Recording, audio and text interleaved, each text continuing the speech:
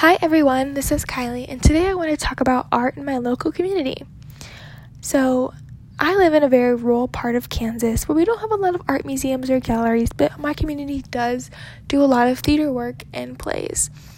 And so I wanted to talk about that for a little bit and how arts add value to our lives and you can bring your community together. So by participating in the arts, for one, it allows you to escape your reality for just a little bit of time and become somebody else. It also gives you an outlet to discover who you are and the things that you love or maybe you don't love. And if you decide that you don't love acting, that's perfectly fine. But there are others out there who do love it, and it gives them to the outlet to discover who they are and just have a new hobby. And you can support your local arts, obviously, in many ways, by easily sharing it on social media or word of mouth, telling your friends or family. And if you're in the show, obviously you share it and you tell your friends and family. And of course, by just showing up, by going in and buying a ticket and sitting down and having a nice time, maybe a date night or girls' night out, whatever you have. Just by doing that, you're supporting your community in many ways. And when you support your community, you give back to your community. So when you purchase a ticket, that a lot of the times the money goes back into the theater and allows them to do more shows and bring more happiness to people. Or if you have an art museum nearby, it allows them to help them remodel or maybe make the establishment better. A lot of times they also will give a portion of their money to local charities like your local Boys and Girls Club or YMCA, and that also gives back into the community and allows the children of the community or whatever charity they invest in just a new hope for their life and new things. And it's just a great way to have your community be a strong, loving community, which is all we all want anyways. So my town does a lot of theater work and plays, and just last year we had the Wizard of Oz play. I went and saw that. And upcoming, we have a Shrek musical, which looks so fun and interesting. I would love to go see. But most recently, I went to a wedding murder mystery dinner. And it was very interesting for me because I had never been to a dinner play before. And I would love to go again. And I highly recommend anyone to go to a dinner play. Because you not only get to watch the play, but you also are getting fed and you get to eat. And a lot of times, the actors come out into the audience and get a lot of the audience's input and get really involved, and that was just so much fun for me anyways to have that experience, and I would definitely go see that again. So the wedding murder mystery was about a famous singer who was getting married to a rich heiress that he had just met a few days prior. So the setting is in Las Vegas, and the famous singer's mother comes, and she has an English accent. The famous singer's best friend comes, and he's an archaeologist, and he's also the best man.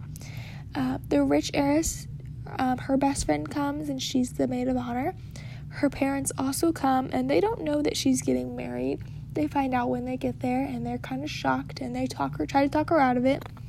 And they say kind of rude things about this man that she's going to marry, which is a little true because he is very out there and different and strange, which is not bad, but it was made for a funny show. There's also a wedding planner who is Southern. He's from Georgia. And there is the casino church owner who recently acquired this building and is trying to take the casino away and make this into a very holy Christian church. And so it's very funny because this wedding is so unorthodox and so out there, and she just cannot handle it. So the wedding planner just is so hilarious to watch, and she carries around a bottle of holy water and she sprays them all the time every time they have a drink or they say a curse word, and it's just hilarious to watch.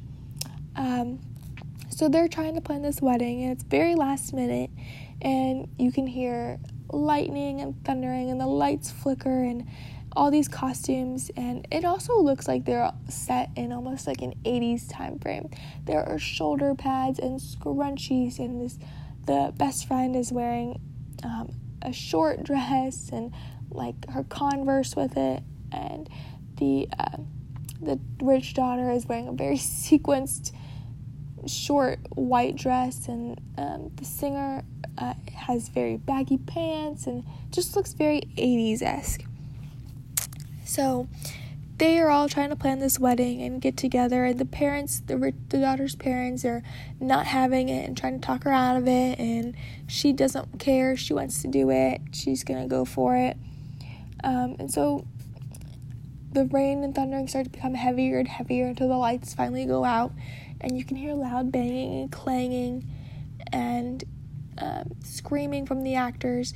And when the lights come back on, the famous singer is lying on the floor, and all of the actors discover that he's dead, and they drag him behind the curtains into a back room, and they decide that they're going to figure out which one of them was the murderer, or maybe one of the audience, because we are also involved.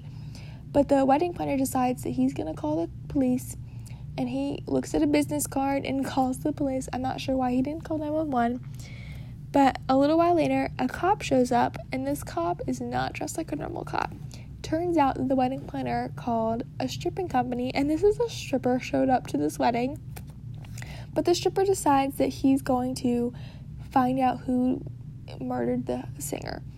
So he has a little notepad, and he's walking around, and he's asking questions, and he's trying to get to the bottom of what happened and how this all happened. And so it comes to light that the singer's mother is not actually his mother.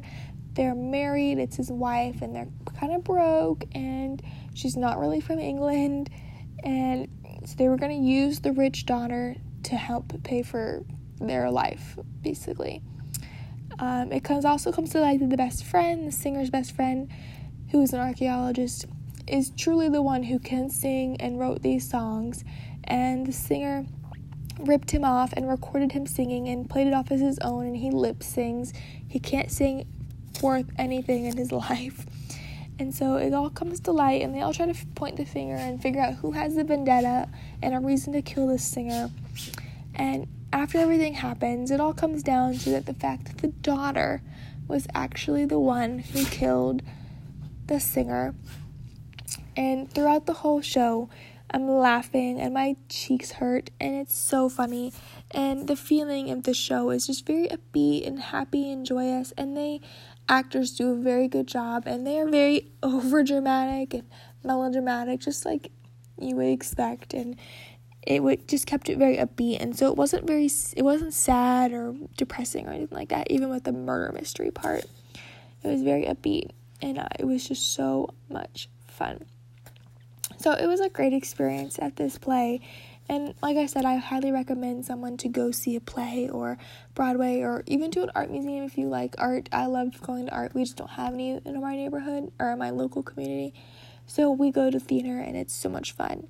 So that was a little bit about my community and the art and how it can bring people together, and the show I just witnessed, and just how you can support your community. And I hope you make it out to a local show or art museum sometime soon. Okay, bye. Thank you.